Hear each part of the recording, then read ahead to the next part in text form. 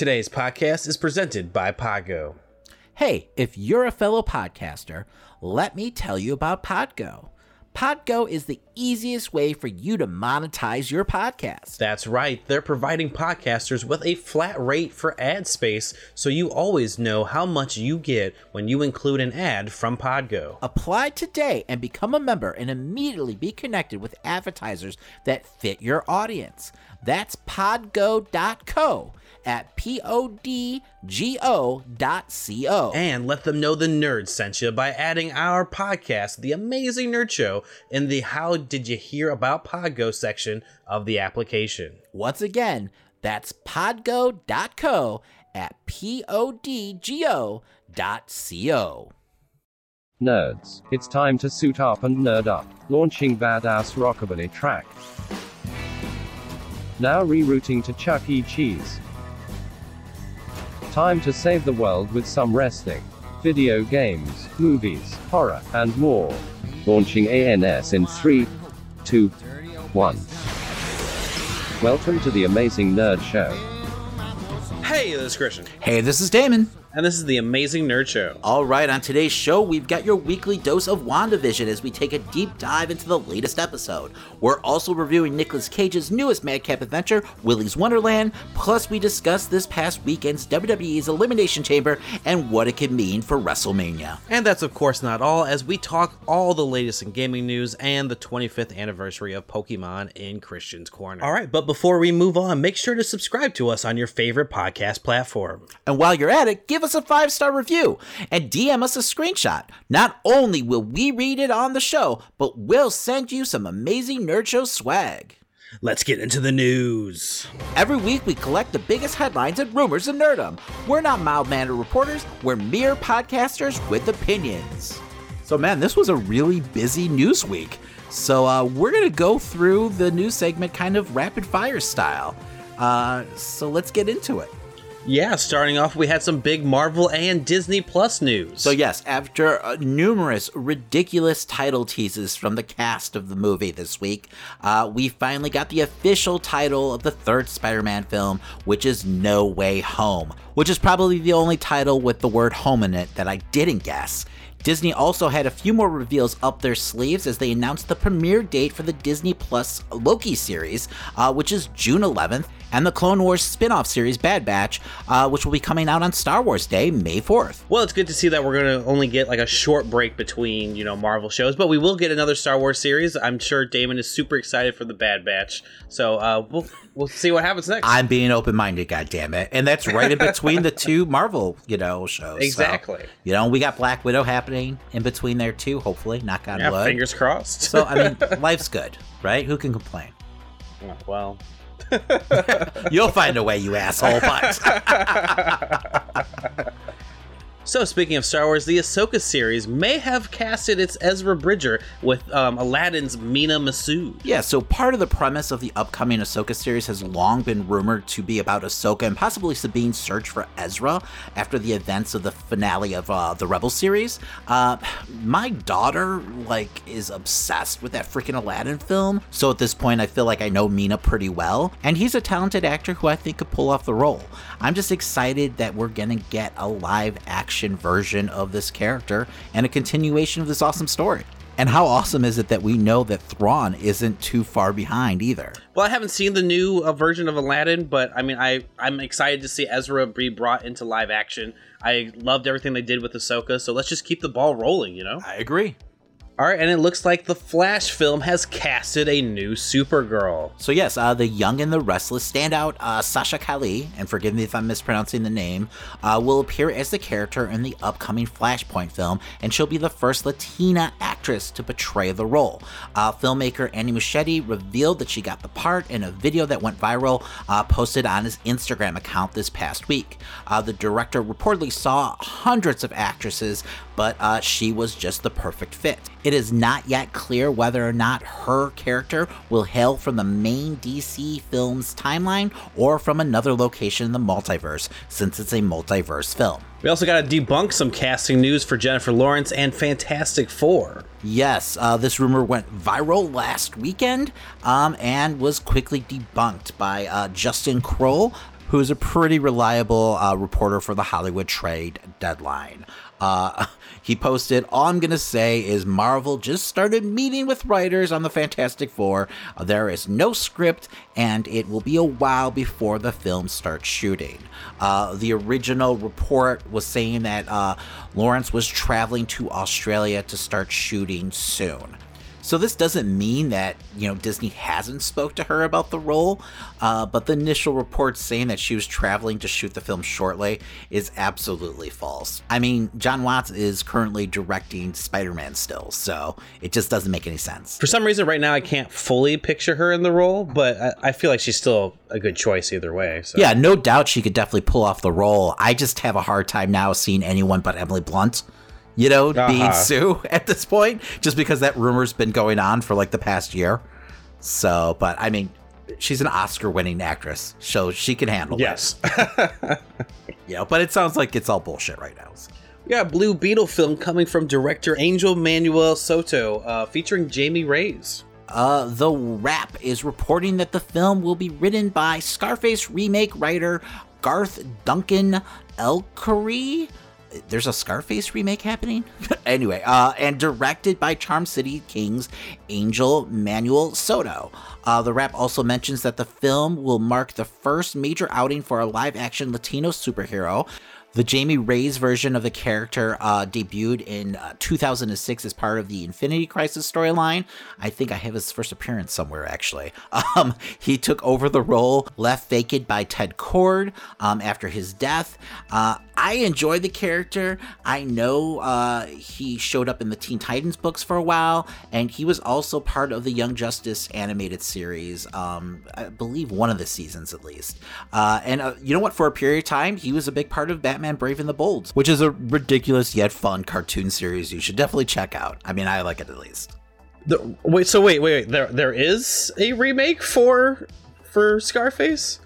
Or are we just... I have no idea, man. I gotta Google it. I'm gonna have to look that up. I know. Yeah. I haven't heard shit about that. So, and I don't know why anyone would try to tackle that. But, exactly. Good luck. I'm playing the video game right now on my Twitch channel. Don't fuck with perfection, goddammit. Exactly. All right, also director Edgar Wright taking on a readaptation of Stephen King's Running Man. So Deadline is reporting that Edgar Wright's next movie will be an adaptation of King's The Running Man. Deadline notes that Wright's version is being written by Michael Bacall and is a new adaptation that will stick closer to King's source material rather than the remake of the 1987 movie. In King's 1982 novel, the story follows Ben Richards as he participates in a game show, The Running Man, in which contestants are allowed to go anywhere in the world as they are chased by hunters who are employed to kill them. I've never read the novel, but it amazes me that this was never remade since, we live in this reality TV culture right now. Running Man was way ahead of its time, and I can't wait to see what Wright does with the concept. I do enjoy Edgar Wright, so I'm excited to see what he would do with this type of film. I already, as you said, could picture the reality TV show Gone Awry type of feel with it already. That's what I expect. Yeah, it feels like we're like one step away from that, like concepts being real, sadly enough. All right, up next, Mission Impossible 7 and A Quiet Place 2 to debut on Paramount Plus after 45 days in theaters. The announcement was made during Viacom CBS's Investor Day on Wednesday. The presentation was orchestrated to hype up Paramount Plus, which launches on March 4th. The platform is a rebrand and expansion of CBS All Access. There was no news on what other titles will be following suit with this new model, but this is definitely a response to the ongoing pandemic. The streaming service will also receive a huge boost with some exclusive horror content.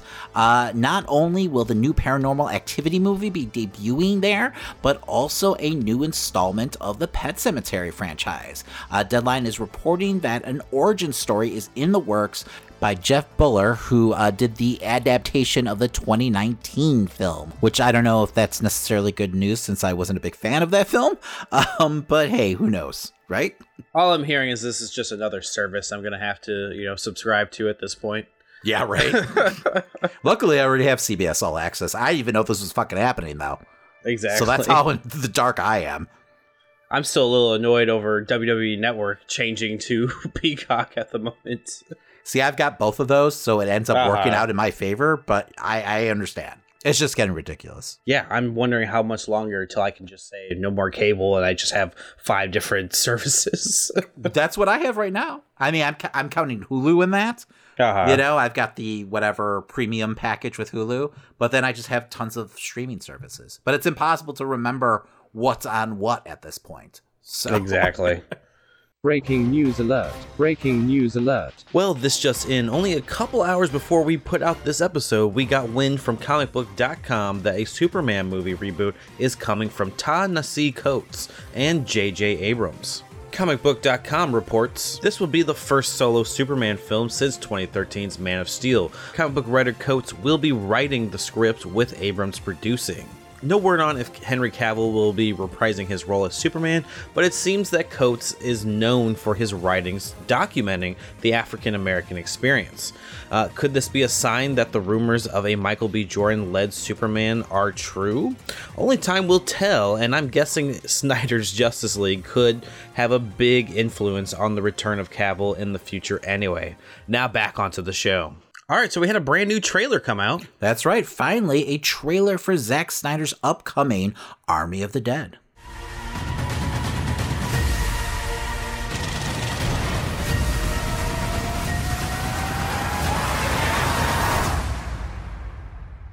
That's heavy, brother. But I dig it. So I definitely like the concept of this. You know, it's a heist movie in the middle of a zombie apocalypse. It looks like it's going to be a lot of fun action. Honestly, the trailer looks like a bigger, louder version of what he did with, you know, Dawn of the Dead 2004, his remake of, you know, George Romero's classic, which I actually enjoy quite a bit. I've heard that he's going to be doing all practical effects when it comes to the zombies. I hope that's true, because those crowd shots looked very CGI'd, you know, and I'm not a huge fan of the way he uses CGI all the time.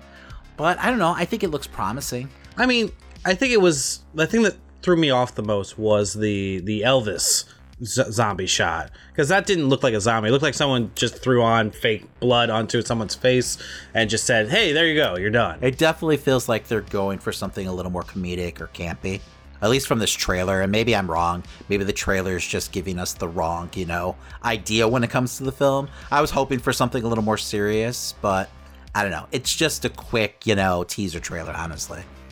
No, I hear you. I definitely got kind of these weird Suicide Squad vibes from it, where it had that similar type of like colored tone, and like, you know, the way the trailer was cut reminded me a lot of that kind of first Suicide Squad trailer. So I don't know. That's just which the vibe he was I'm getting from a it. Producer on. So I mean, I get it. I love seeing Batista get work. Yeah, he's all over the fucking place. He's going to be in the upcoming Dune movie. So, you know, good for him. But I don't know. I mean, I guess we'll just have to wait and see. I'm sure we'll get a bigger trailer at some point. This film comes out May 21st, and it's going to be on Netflix. All right, damn it, it's that time again. It's time for some WandaVision talk.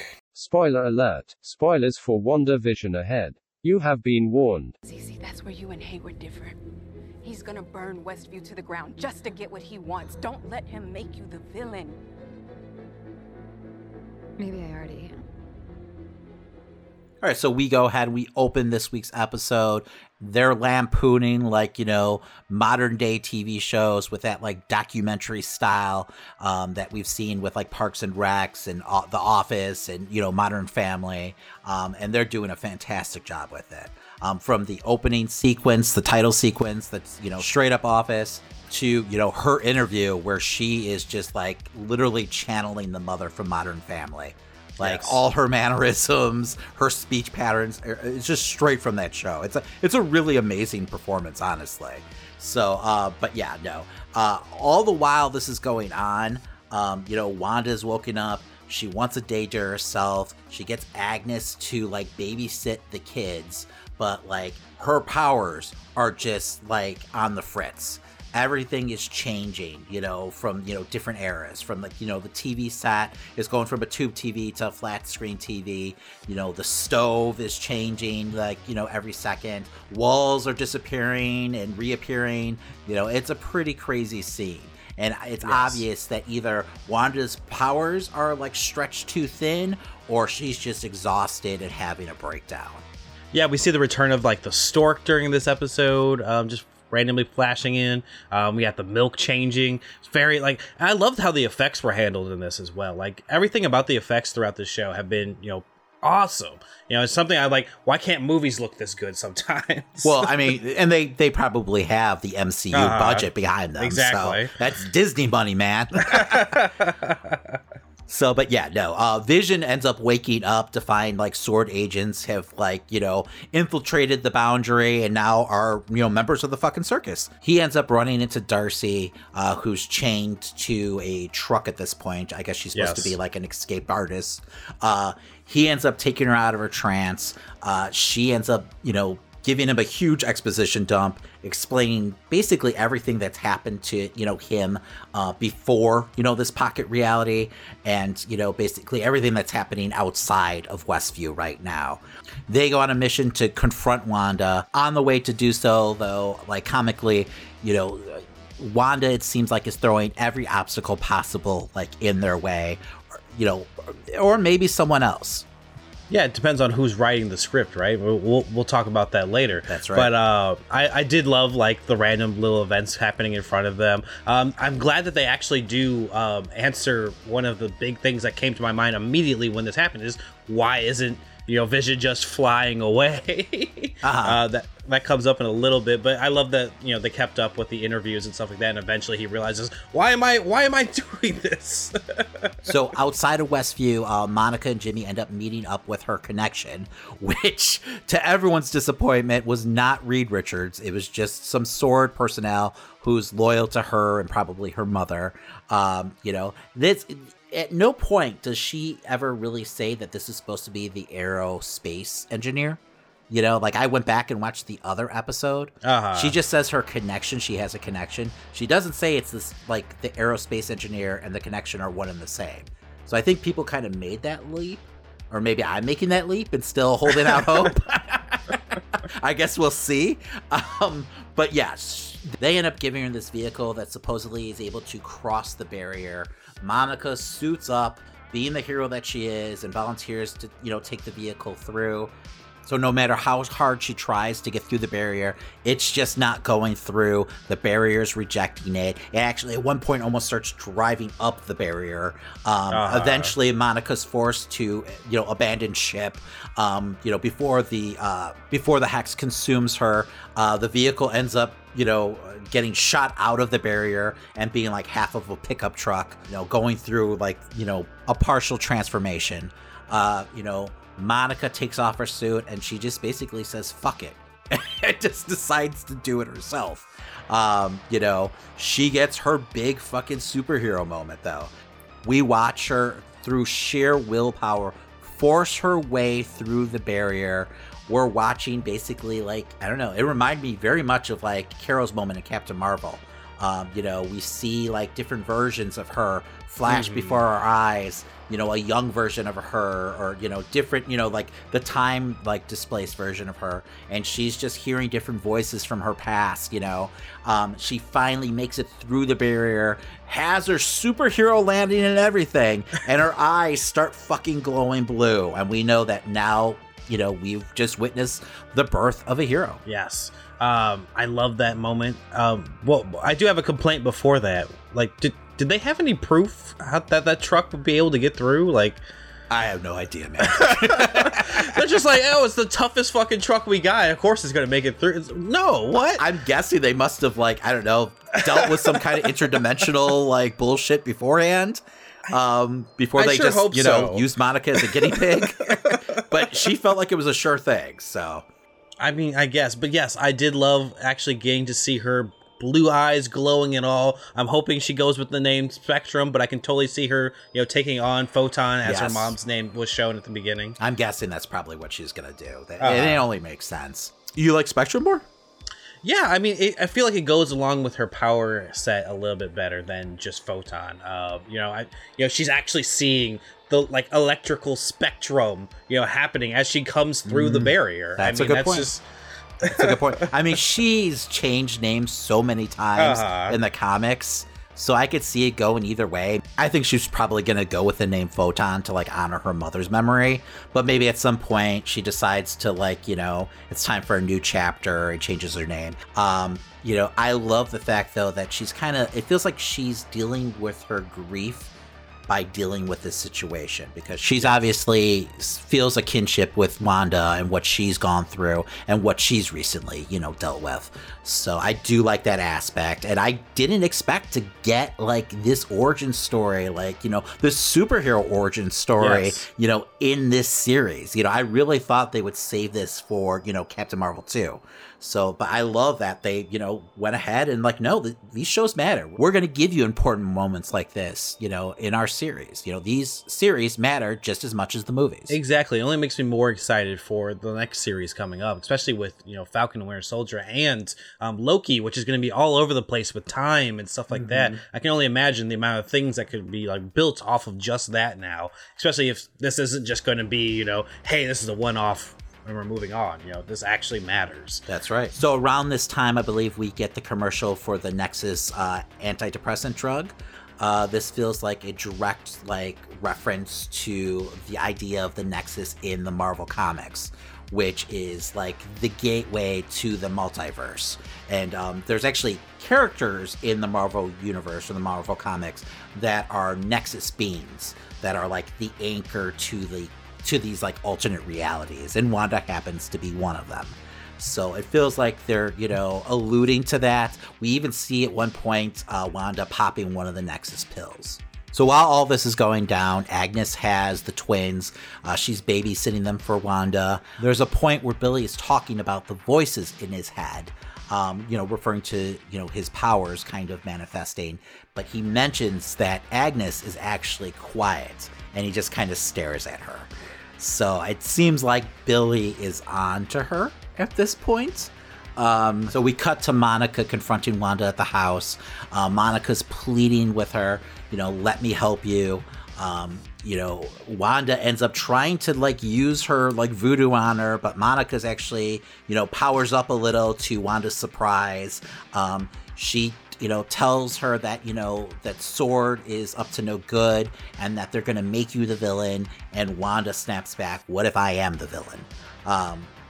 That's when Agnes, intervenes, comes out and, takes Wanda away back to her house. While back at Agnes's house, Wanda realizes the boys aren't there. She sneaks down to the basement where she finds herself all of a sudden in the middle of this weird, like, I don't know, sorcerer's lair, filled with a bunch of like, it looks like black magic artifacts. She's confronted by Agnes, who reveals herself as Agatha Harkness, and we get the song montage that is, taking over the nation right now. Yes. It was Agatha all along. Hell yeah, it's a banger, Damon. It's a banger. During the musical number, we see that Agatha is responsible for basically all the hijinks that's been taking place during the series, pulling the strings of both Wanda and Vision. We find out that she was faking the trance, which we kind of suspected last episode. We find out that she sent the rabbit during the magic episode. She possibly sent Pietro, to the house. And she fucking killed Sparky too. Yes. So, it's a really awesome sequence, though. Yes. And a catchy song. It's a nice spoof off the old Munsters theme. Yes. The show actually ends there, but we end up getting a mid-credit scene finally. We see Monica coming to Agatha's house and starting to sneak down in the basement when all of a sudden Quicksilver shows up. And we see her eyes glow purple. So it feels like Quicksilver might be working with Agatha. And we also know Vision's on his way. He's flying there currently. So, I mean, we're definitely in the end game right now with this show. Yes, no pun intended. So Agnes being Agatha is probably the worst kept secret of the show. I mean, from the get-go when they casted, the character, everyone right away, pointed out that she's probably Agatha. And I don't know, right away, to me, it says that Agatha is not necessary. Even though she's claiming to be the villain of the show, it says to me that Agatha isn't actually the villain. Because in the comics, Agatha is, she's a mentor to Wanda. She's the fucking nanny of the Fantastic Four. So I feel like she's probably being used. And that brings us to what I think is actually the biggest reveal of the episode, is while they're down in her lair, we see a giant book sitting there on a pedestal that looks exactly like the Darkhold. Now, if this is the Darkhold, that means there's definitely a bigger villain at work here, and that's Chthon. Now, the Darkhold has been kind of teased in the Doctor Strange movie, I guess, which I totally forgot about. And it's actually been in like MCU adjacent shows like Agents of S.H.I.E.L.D. and I guess Runaways, but I don't watch Runaways. The Darkhold basically holds all the black magic of Chthon, who's this elder god. He uses it as kind of a bridge into our dimension. He basically ends up overpowering everyone who's trying to use the book. And Wanda in the comics is actually a character that he can use as a vessel. She's the perfect vessel for him to take over. The last time we saw this storyline take place was actually during Secret Empire, and he has full possession of her. And she's kind of leading the Hydra version of the Avengers at that time. So it feels like Chthon could not only be the big bad, in the series, and they might not even completely reveal that here, but he could end up being the big bad of the Doctor Strange movie to come, because he is definitely someone that, Strange would be facing off against. Like, you would need a character as powerful as Strange to stop Chthon. Fucking Vision and Monica aren't gonna cut it. So part of me is kind of hoping that they streamline things here, and that, it's not necessarily Chthon, that they end up using the Mephisto character in place of Chthon, and make Mephisto this elder god whose, magic is in the Darkhold, who uses it as a portal, to our reality. Mm-hmm. I just feel like Mephisto is the more interesting character. I mean, and Mephisto still might be part of this story. I mean, along with Chthon, we know that in the books, he has a big hand in what's going on with the birth of those kids. So I guess only time will see. There was that big, well, not big, little Easter egg of a fly on the wall inside Agnes's house that a lot of people were pointing to as a sign from Mephisto as well. Okay. Why? Because there's a comic where he just shows up as a fly. Okay. Wow, that's a definite deep cut.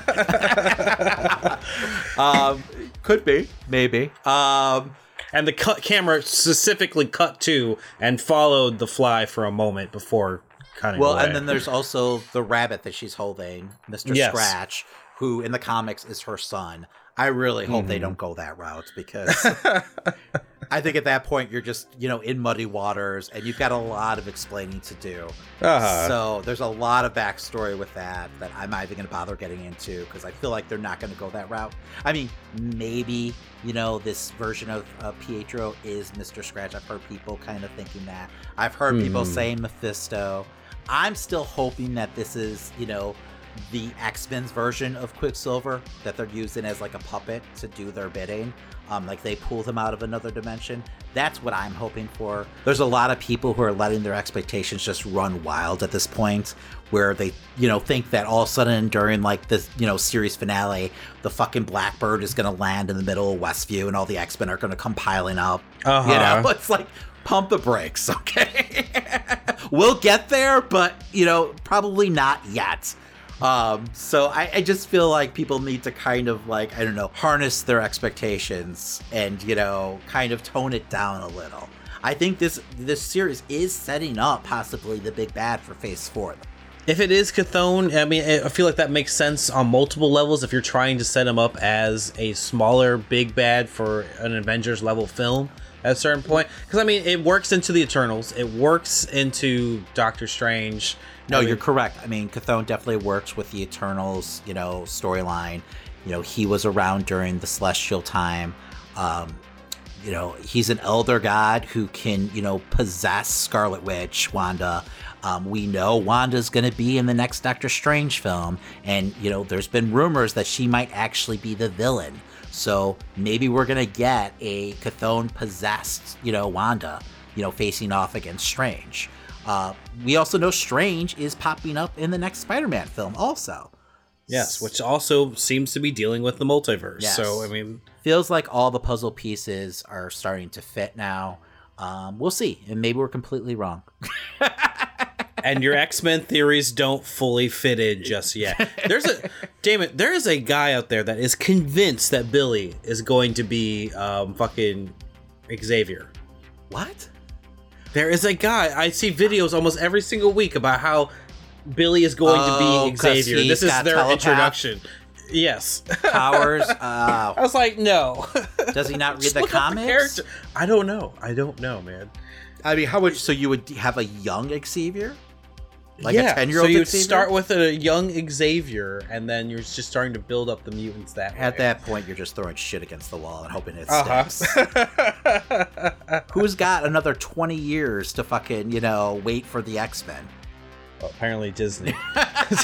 And this random guy on the internet. I definitely feel like we're on our way to getting the X-Men eventually, but I still don't think it's going to be happening anytime soon. I feel like we're definitely a few years away, but they're planting seeds. They're definitely planting seeds. So, do we feel like we're going to get another surprise cameo besides Doctor Strange? Do we feel, because I feel like Doctor Strange has to be a shoo-in now. If you're dealing with the Darkhold, and we're still just assuming this is the Darkhold, like everything I could just say might not even completely matter. Like that, if that's not the Darkhold, then forget everything I just said. So exactly, it was Agatha all along. But I feel like she probably was dealing with the Darkhold, and it probably took her over. And I'm guessing that Chthon is like pulling her strings. I feel like eventually Agatha will be revealed to be more like a Loki, character. An in-betweener, if we're going to use wrestling terms, where she's got her sinister ways, but she's actually kind of just misunderstood. And a hero at heart. But anyway, with the Darkhold involved, Doctor Strange is definitely fucking showing up, I feel like. So, but are we going to get another surprise? With the whole line lingering of, the aerospace engineer that Monica knows, was that more than a subtle nod to Reed Richards or some other character? I've heard also people talk about Blue Marvel, which is a strong possibility. He's got a big, long history with her. I believe they're even part of Alpha Flight together. So, but, could we be getting another hero? Or is that just too much? Is this like X-Men conspiracy theory territory? It's very possible that we'd be seeing this aerospace engineer at this point. Like, I feel like they wouldn't have teased it otherwise. But a part of me still says, fuck it, let's just throw in Ghost Rider or some shit like that. Let's have some fun here. Let's get crazy. Like, that's her aerospace engineer? Maybe. Who knows? Christian just became a 12-year-old boy before our very eyes.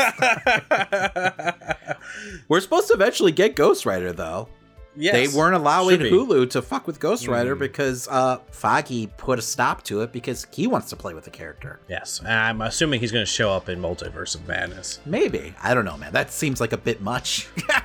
I feel like everyone's just expecting everyone to show up in Multiverse of Madness at this point. Why not? I feel like maybe in a Blade film, you could see Ghost Rider arrive. True. Now we're just speculating about projects that are like 3 years out, though.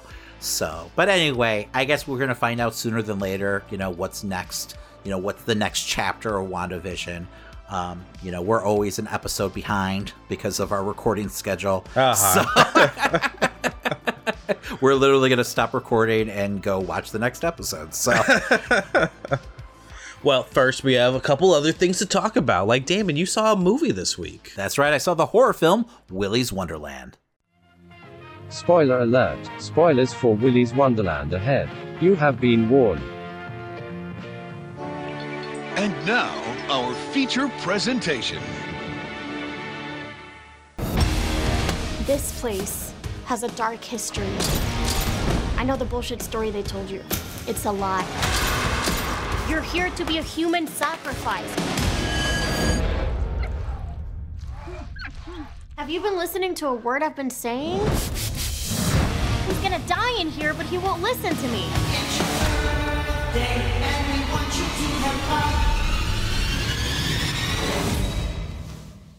When his car breaks down, a quiet loner agrees to clean an abandoned family fun center in exchange for repairs. He soon finds himself waging war against possessed animatronic mascots while trapped inside Willy's Wonderland. This was directed by Kevin Lewis and stars Nicolas Cage. So Nicolas Cage is at the point in his career where he does what he wants when he wants. And for the most part, it's been a hell of a ride. I mean, we've gotten to see him in different films like Color Out of Space, Mandy, and even Into the Spider-Verse. These aren't typical choices for an Oscar-winning actor, but because of his willingness to take his career outside of the Hollywood box, he's gained quite a cult status. So when I found out about his upcoming film, Willy's Wonderland, I was just over the moon with excitement, and the trailer definitely helped fan those flames. I mean, Nick Cage trapped inside of a Chuck E. Cheese fighting against demonic animatronics. I mean, it's Five Nights at Freddy's meets Evil Dead. If there was ever a scenario that warranted, a scenery-chewing Nick Cage performance, this was definitely it.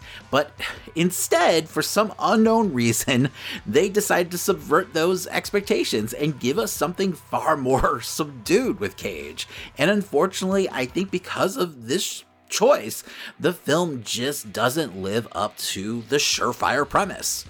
So Nick Cage is a character who's given no name. He's a loner passing through a small town when his car breaks down. Since he's unable to pay for the repairs, he ends up brokering a deal to spend the night cleaning Willy's Wonderland, an abandoned family fun center, to pay for the job. He soon discovers that the town and Wonderland has a dark secret that sees him fighting for his life against these possessed animatronics to survive just to get through the night. There's a weird subplot also going on here with this woman named Liv who survived Willy's as a young child and is raised by the town's sheriff. She is now on a mission with a group of her friends to burn Willy's to the ground because she knows how evil it is. So while the setup just checks all the right boxes for just a gonzo good time, one of my biggest problems I end up having with Willy's is like front and center with the choice of having Cage's character be mysteriously silent. I mean, there's no explanation given for this. While there's other ways, he can channel his manic energy through like just raw physicality, he also at the same time is like playing the role very stoically and almost like as robotic as the animatronics at times. This just renders the film completely toothless. The choice of keeping his character nonverbal is an interesting one, don't get me wrong, but it's just not an entertaining one, and much can be said for the action in the film. Cage is a complete badass as always, but the problem I had was the film never put him in any real danger. He treats killing these demonic nightmares as like part of chores on his to-do list for that night. He gets right back to work after he destroys them one by one. He's there to get a job done and get his fucking car back, and that's it. Everything else is inconsequential. I mean, don't get me wrong, like some of the fight scenes have their moments, but after a while they feel really mundane and routine. They don't put much like creativity into it. Liv and her adoptive mom handle like all the heavy lifting story-wise, and I did like the origin story they gave for Willy's. I mean, yes, it might feel a little derivative of like Child's Play and other films, but I kind of wanted to see that more like, that story play out more than the story that we got on the screen. And Liv and her group of friends are just used merely as cannon fodder, which is fine, but they're so quickly disposed of in just uninteresting fashion that it feels like a complete waste. Liv ends up really only like as a vehicle for exposition, and her and her mom get like no real closure, so it just feels pointless. I don't know. The film becomes kind of a one-trick pony, and dare I say boring at points.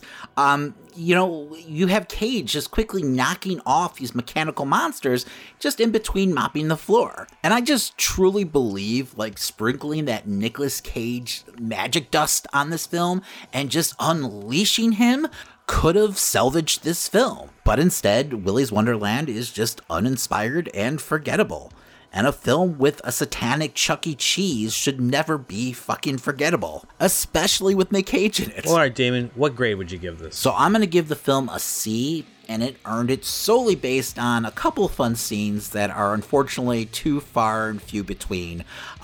There's this whole pinball dance montage that Cage does that's pretty fucking fantastic, but it had me wishing for more moments like that instead of everything else that we got. All right, ladies and gentlemen, it's that time again. It's time for Christian's Corner.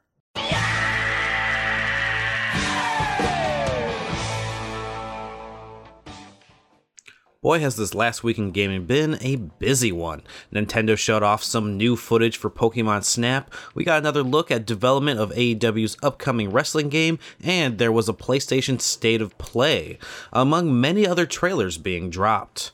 2021 looks to be amping up in the gaming world after last week's Nintendo Direct. This Saturday, the 27th, marks the 25th anniversary of one of their biggest game franchises ever in Pokémon. During their presentation for the 25th anniversary, they showed off a couple games, first being the new Pokémon Snap for Nintendo Switch. Players will enjoy going to the new Lentil region, helping assist Professor Mirror in taking photos of Pokemon in their natural habitats. As a game on rails, pretty much the game, in my opinion, focused on making it as graphically impressive as it could be on Switch. New photo sharing and editing modes added make this for a cute entry into the Pokemon franchise. Pokemon Snap comes out April 30th. The second big piece of news from this event was the remakes of Diamond and Pearl. Their titles being changed to Brilliant Diamond and Shining Pearl. This is a total remake of both games with updated graphics and textures for the Switch. This is currently slated for late 2021, most likely holiday season, and I know quite a few Pokemon fans excited for its return. Not gonna lie, I was always more of a Digimon and Yu-Gi-Oh kid anyway. The other event that came from this past week was a new State of Play for PlayStation. Similar to Nintendo Direct, there wasn't much for them to show off, but we got some confirmations on PS5 updates for games like Final Fantasy VII and more. The biggest standouts for me were the newer games in Returnal, Sifu, and Deathloop. While Deathloop didn't show off much more new mechanics, we got what seemed like a better look at what it will be like being hunted while we're taking out targets in the game. The cool James Bond-like trailer continues to catch my eye every single time, and currently is my most hyped for game of this year, and I can't wait to die and die again on stream for you all. Deathloop comes out May 21st. Returnal has a similar type of mechanic, but instead of being able to memorize and strategize, the game constantly is evolving and changing its layout as every time you die, enemies and paths change. This would probably frustrate the hell out of me, but I think the concept is pretty cool, and I'm looking forward to more info on this game as we go along. But we should be seeing a lot more of this game as it comes out April 30th of this year. And lastly, I was super into the new Kung Fu game, Sifu. It gave me this kind of like strong Daredevil vibe with its hallway and club fight scenes. And, looks like the right kind of martial arts experience I'm looking for in a game. Something, if I could compare it to anything, it reminded me of the fluidity of the game Ghost of Tsushima with its sword fights. It just definitely looked like they focused so much on the mechanic of the actual fighting going on. And honestly, I feel like a solid martial arts experience is definitely missing from my games library, and this stood out a lot to me. Sifu is slated for later this year. All in all, it looks like 2021 will be another great year in gaming, and I'd like to invite you all to experience it with me on the Amazing Nerd Show's Twitch channel. We go live Thursday through Sunday at 12 noon each day with great new games and old games and everything in between. This weekend we continued our playthrough of The Witcher on Saturday and Scott Pilgrim on Sunday. Next Thursday I pick up True Crime Streets of LA again on the GameCube as we continue to reach and get closer to the good cop ending of that game. And, I continue to sell drugs in Scarface for PS2. Also, I'm working on getting some retro games set up to play with friends as well. So, stay tuned for all the different things that'll be coming to the Amazing Nerd Show. And you can stay tuned and find out about all this stuff if you're following me on Twitter. That's @AmazingNerdLive. That's separate from the main Twitter, which is @AmazingNerdShow. So make sure that you follow us on there as well if you want to see instant updates of what's going on with the stream. Otherwise, just follow us on Twitch. All right, let's move on to wrestling.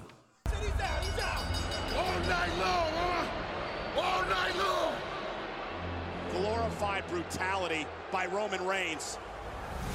Oh my God! The ultimate opportunist strikes again.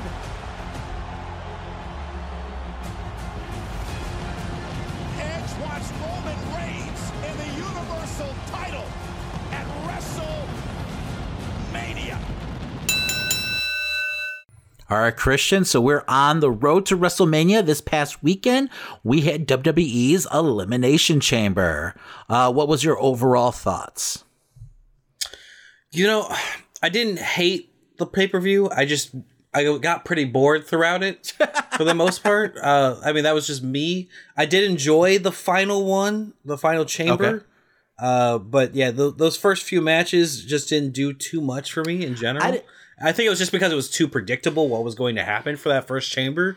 Like, I kind of knew exactly how they were going to play this out. So it just didn't... See, now, I'm watching the shows, and I actually didn't predict what was going to happen.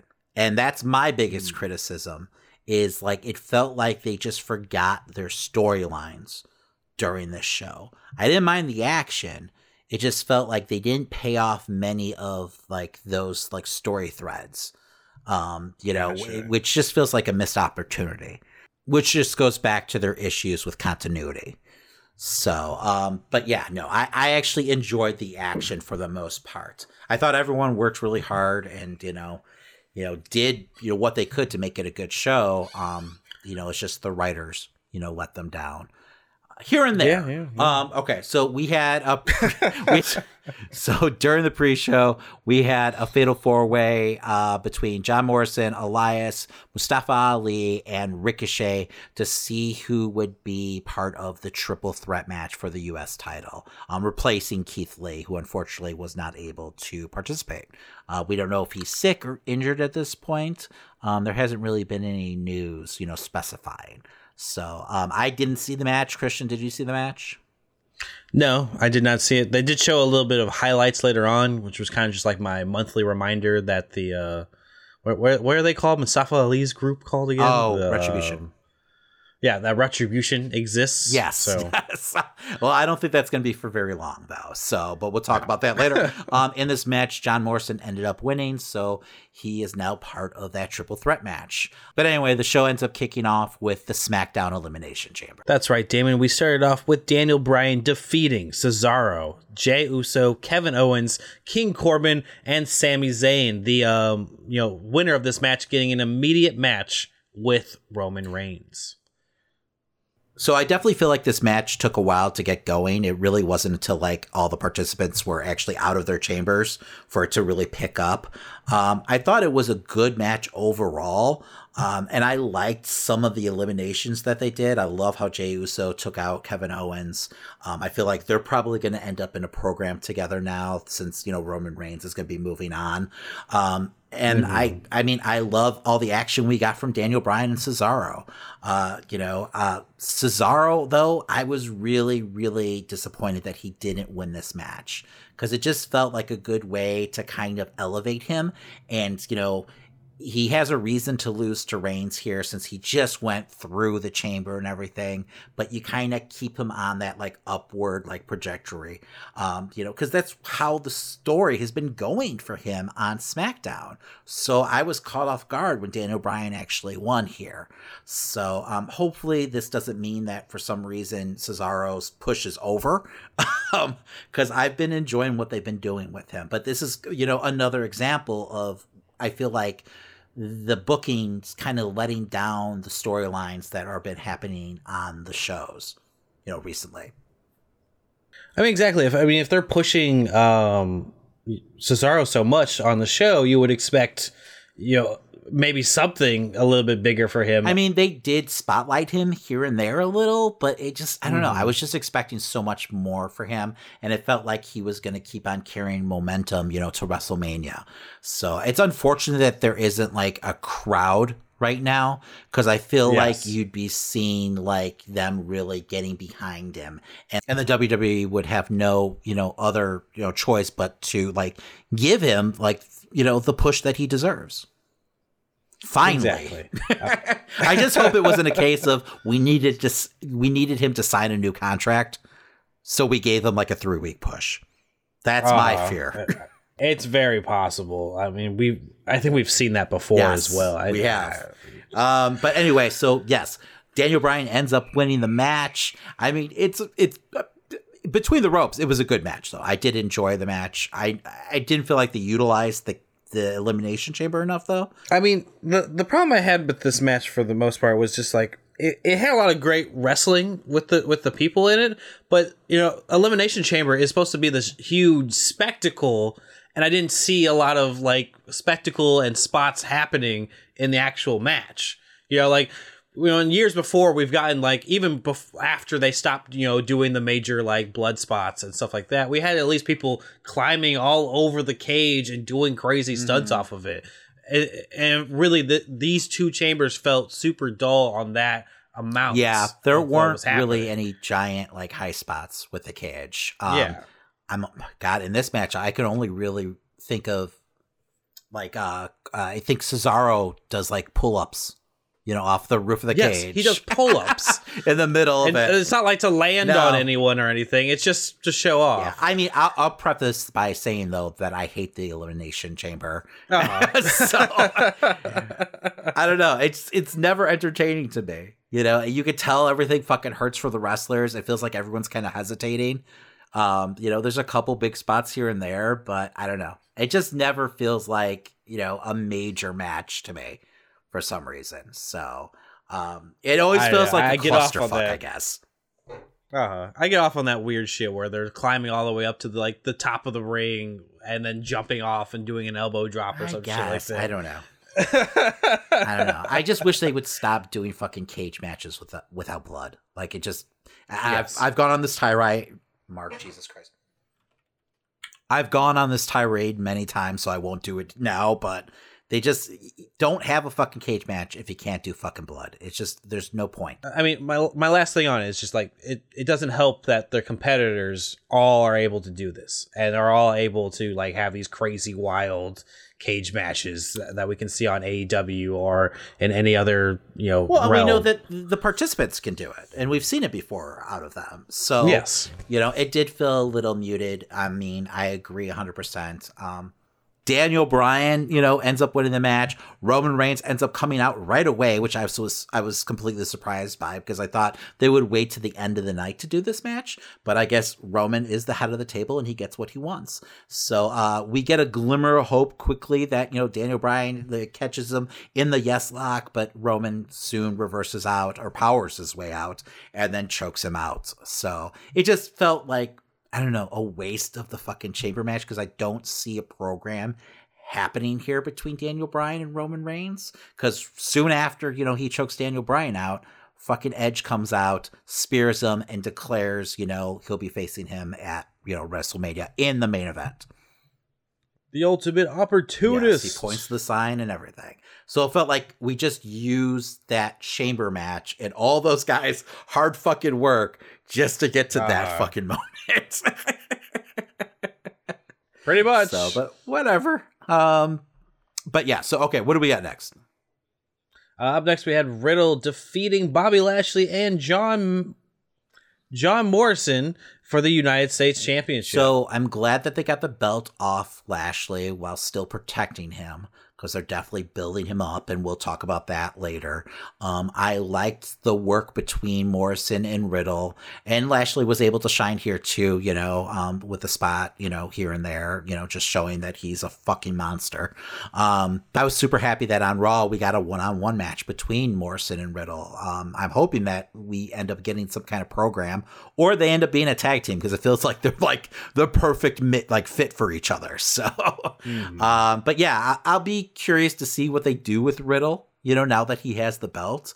Like, is this going to be like a long-term thing with him, or is it just kind of a one-off to WrestleMania? Well, who do you think Riddle's going to face now that it's no longer Lashley? I don't know. I mean, maybe Keith Lee comes back. Maybe we get a program between those two. We know they work really well together. They've got great chemistry. And then maybe that leads to, Keith Lee having a big moment at WrestleMania. I mean, yeah, I'd actually be excited to see that. That's a good call. I'm pulling that right out of my ass, so I have no idea. I hate Riddle's character on the show. It's just been like the most cheesy fucking bullshit that you could imagine. Like, he's just this like over the top stoner dude, but he's not entertaining at all. Like, not like in the way that he was entertaining on NXT. They need to get whoever was writing for him, or just let him do his own thing, because he's just obnoxious and you kind of cringe every time he talks on the show. So, but hopefully they let him just like be this legit fucking mixed martial artist that he is. Like, for some reason, they never emphasize the fact that he was like a highly touted like UFC fighter. Like, they don't even bother mentioning it, which is insane to me. And you got to imagine that's what brought him to the yard, right? Like, yes, that's what got him to the fucking dance. So. But instead, they rather have him doing this like sophomoric fucking comedy, which is fine. Like, you can mix the two, but there has to be a fucking balance, because otherwise you could have anyone else doing this gimmick. Up next, we had Nia Jax and Shayna Baszler defeating Bianca Belair and Sasha Banks for the Women's Tag Team Championship.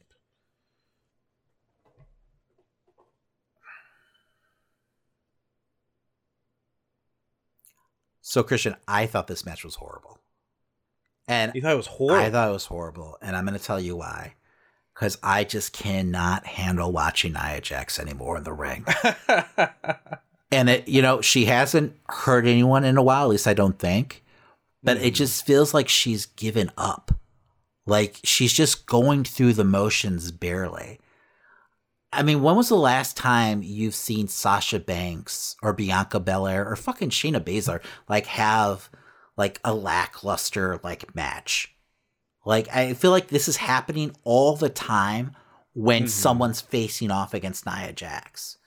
It drives me insane. Like, I've been watching Asuka and Charlotte like have these fucking god awful matches against this tag team, and the only thing I can pinpoint is fucking Jax's lack of effort. Like, she just doesn't. It feels like she's going through the motions. No, and it looks like it from the moment she walks out too. Like, I've noticed where it just feels like, yeah, I know no one likes me here, so I'm not going to even bother putting in the effort. But like, prove them wrong. Like, that's what I like. I never felt like it was due to lack of effort from her, but I feel like the last like year, like slowly, like her skills are like, I don't know, deteriorating, and it doesn't make any fucking sense. And I don't know why that is, and maybe she just doesn't care, but like, she's just going through the fucking motion. She barely like makes it through different fucking sequences and spots now. It's just really fucking half-ass, and it's so unfair to the other women in the match. Because Sasha Banks doesn't have bad matches, but this was a bad match. This was not good. I mean, I hate everything they're doing with what the sommelier, fucking Reginald. Like, it just feels like such a waste of time. I don't know where it's leading. Part of me feels like he's going to end up with Sasha. That Sasha's going to end up turning heel, and that you're going to have a heel versus babyface, between her and Bianca Belair at WrestleMania. Sasha really, honestly, has never been, face during this run. I feel like it's just by happenstance that she's kind of in this like babyface role, because she, faced off, against Bayley and got betrayed by her. But like, her promos and everything are 100% fucking heel. Like, everything she's doing is very much heel-like. So I don't know. I just don't. I feel like the transition from where she is now to heel will end up working fine. And I think we'll end up making for a better match between her and Belair. So, but they need to get fucking Shayna Baszler away from Nia. Because think about where Shayna was last year at this time compared to now. I know, but it doesn't help that she just knocked out Asuka's tooth. That happens. It's wrestling. It's not ballet. You know, I'm sure Asuka fucking laughed about it backstage. So, oh yeah, I mean, but Shayna Baszler is one of their most talented wrestlers. Mm-hmm. She's unique. She's different. She should be in the main event picture, at least going after one of those titles. But ever since she's been, you know, teamed with Maya, it's like she's in a fucking black hole, and it's unfortunate. I hope that Bianca and Sasha Banks doesn't turn into a triple threat. That's the only thing I worried about with Carmella and the Reginald guy. Was like, does she somehow get involved down the road? I wouldn't be surprised by that. Turn that it into something, honestly. But I feel like Carmella's had like 2 shots at this point. I mean, maybe that's something that happens. You know, maybe we get another Carmella Sasha Banks match at Fastlane. Is it Fastlane next? Yeah, Fastlane. Yeah, next. Maybe that's kind of like the buffer feud till Mania. But I don't know. I just feel like Banks might end up turning heel on Bianca. Yeah. Absolutely. And I was surprised it didn't happen here, honestly. Though I would like to see them as a tag team in the future. I think they make a great team. Yeah, why not? But I also feel like Sasha, like in the tag team division, she doesn't need to be there. Like, I feel like she's fine, you know, feuding for the title. And you've got so many other women that are like in this tag team division, but never gets a fucking chance. Sure. So, I mean, because Sasha's been hovering around those tag team titles, you know, since they started, really. Even with her like 5-month like break. Well, up next, we had our final Elimination Chamber match with Drew McIntyre defeating all his foes to hold on to his title. That was AJ Styles, Jeff Hardy, Kofi Kingston, Randy Orton, and Sheamus. Okay, so back to the storylines not playing out. Over the past month, Mustafa Ali has been talking about how Kofi Kingston took his place in the Elimination Chamber, right? So this has been happening on the show. You would think maybe Retribution would be coming out and taking out Kofi Kingston sometime during the show. To the point, I feel like Kofi, even walking down the ramp, was like looking over his fucking shoulder. But nothing happened.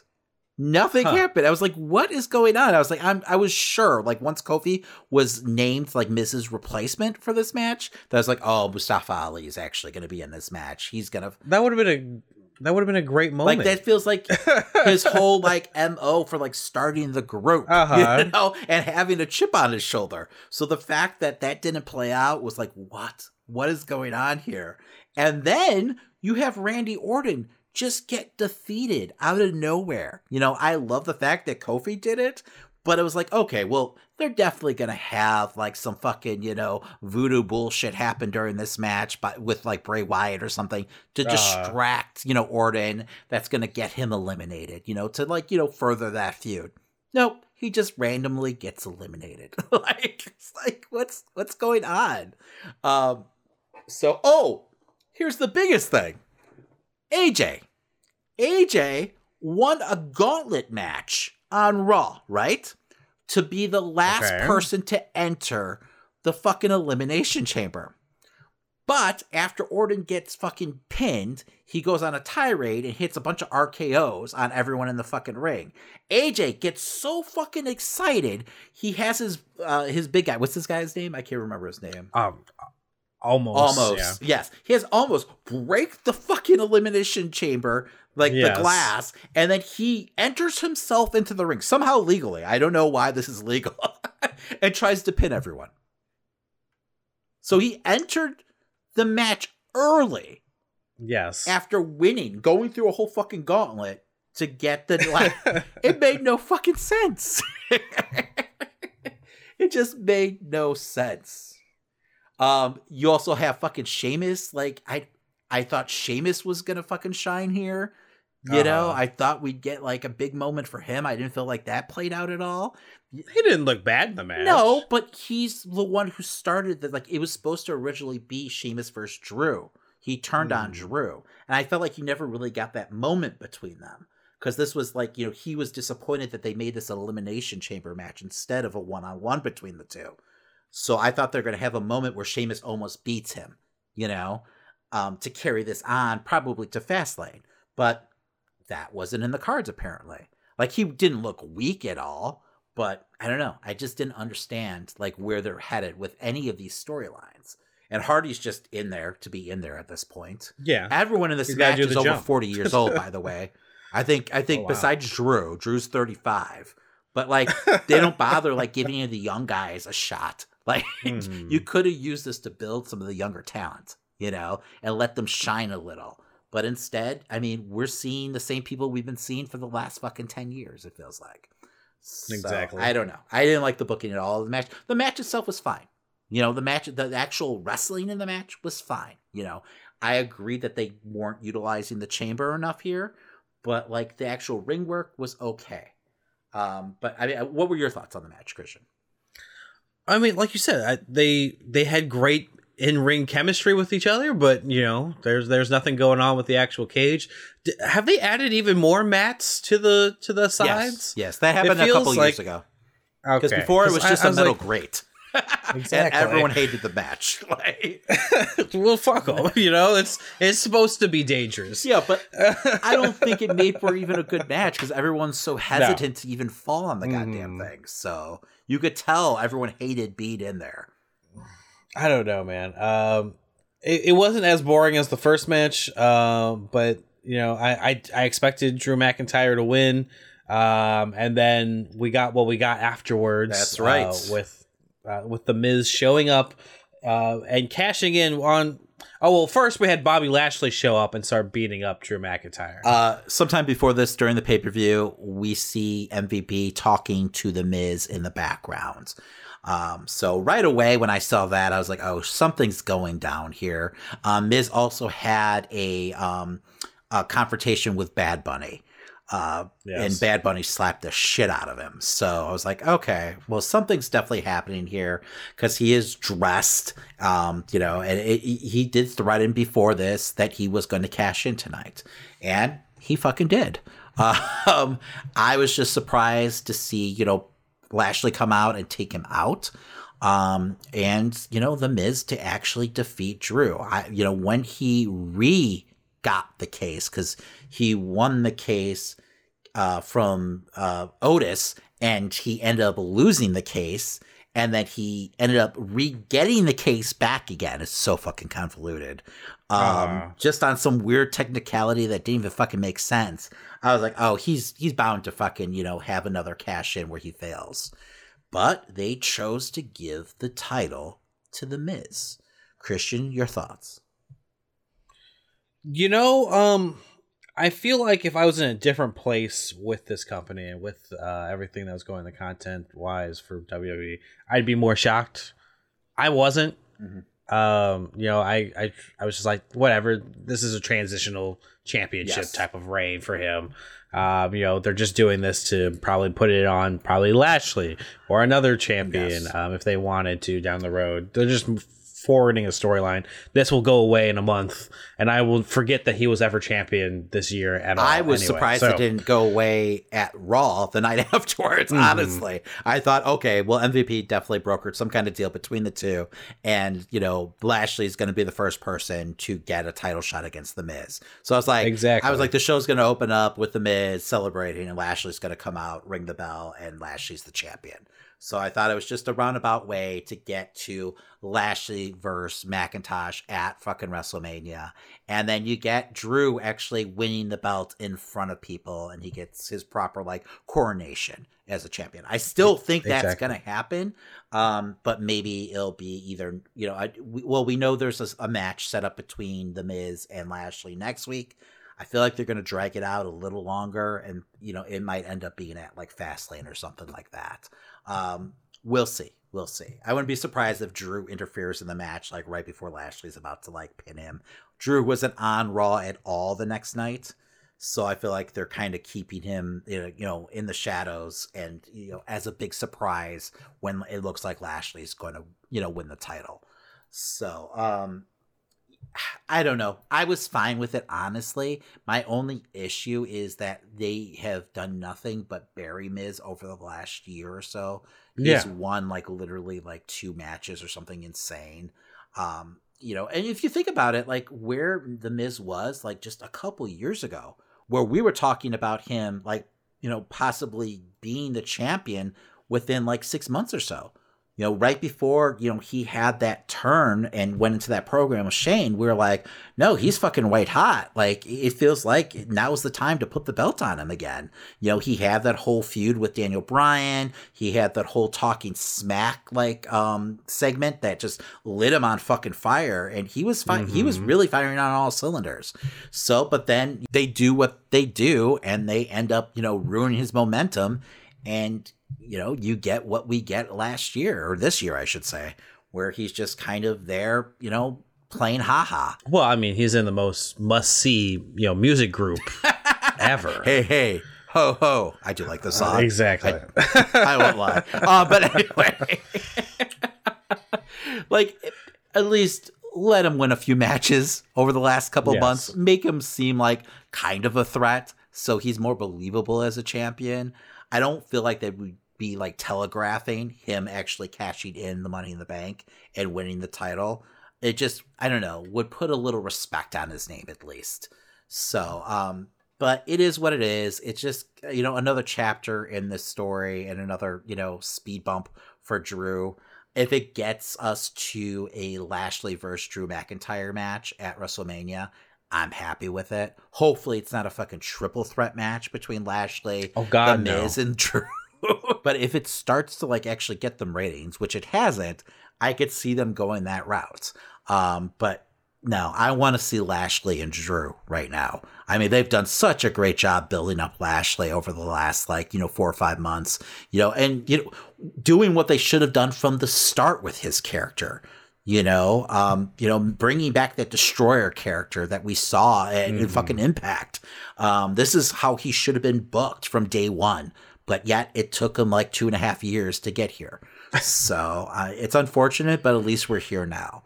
And hopefully he does get a little title reign and we can look at him as a main eventer from now on. Exactly. I'm sorry. I'm just having visions of The Miz versus Rock and Cena and... oh God, that was awful. Part of me is happy for him. I will admit, because I do feel like we're not in any threat of a long title reign from him. No. So I mean, he gets to walk around and say that he's the only 2-time Grand Slam winner. So, which is pretty impressive. Which is crazy, that is impressive. Right? I mean, it took him 10 years to do it in between. All right. Well, if you had to give this a star rating, Damon, what would you give it? I'm going to give it 3 stars. I was going to say the same thing. So 3 stars. Yeah. I mean, most of the matches are pretty forgettable. I mean, but just some really sloppy storytelling, which is unfortunate because I feel like, all the wrestlers worked hard here and they deserve better. It's definitely something that we're going to be wondering what happened at this pay-per-view in a couple years. We're just what happened to Elimination Chamber 2021? I'm sure they booked this thing just hours before everything took place. I mean, I'm sure the writers had a plan and Vince just, of course, tore it up and, rewrote it from scratch. So I don't know. It's 2:00 in the morning though. It's time to go home. Yeah, it's time. All right, that does it for this week. That's right, and as a friendly reminder, if you're listening to us on your favorite podcast platform, remember to subscribe, rate, and give us a 5-star review. Exactly, it sure does help an independent podcast like ours continue to grow. And while you're at it, make sure to tell a friend. Plus, if you like any of the stories we talked about on this week's episode, make sure to check us out on Facebook, Instagram, and Twitter to catch the full articles, trailers, memes, and more. That's right, you can follow us at Amazing Nerd Show on all social media platforms. And hey, if you're looking for extra content, make sure to catch our streams every weekend on Twitch, plus YouTube videos Monday through Friday. Want to support the show further? You can head over to tpublic.com and get yourself some amazing Nerd Show merch. We've got t-shirts, hoodies, stickers, and more. And if you post what you bought and tag us on social media, we'll send you some additional nerd swag if you live in the United States. Well, all right, David, what are we talking about next week? Well, join us next week as we talk some more WandaVision and a whole lot more. That's right. My name's Christian. And my name's Damon. And that was the Amazing Nerd Show. And I killed Sparky, too.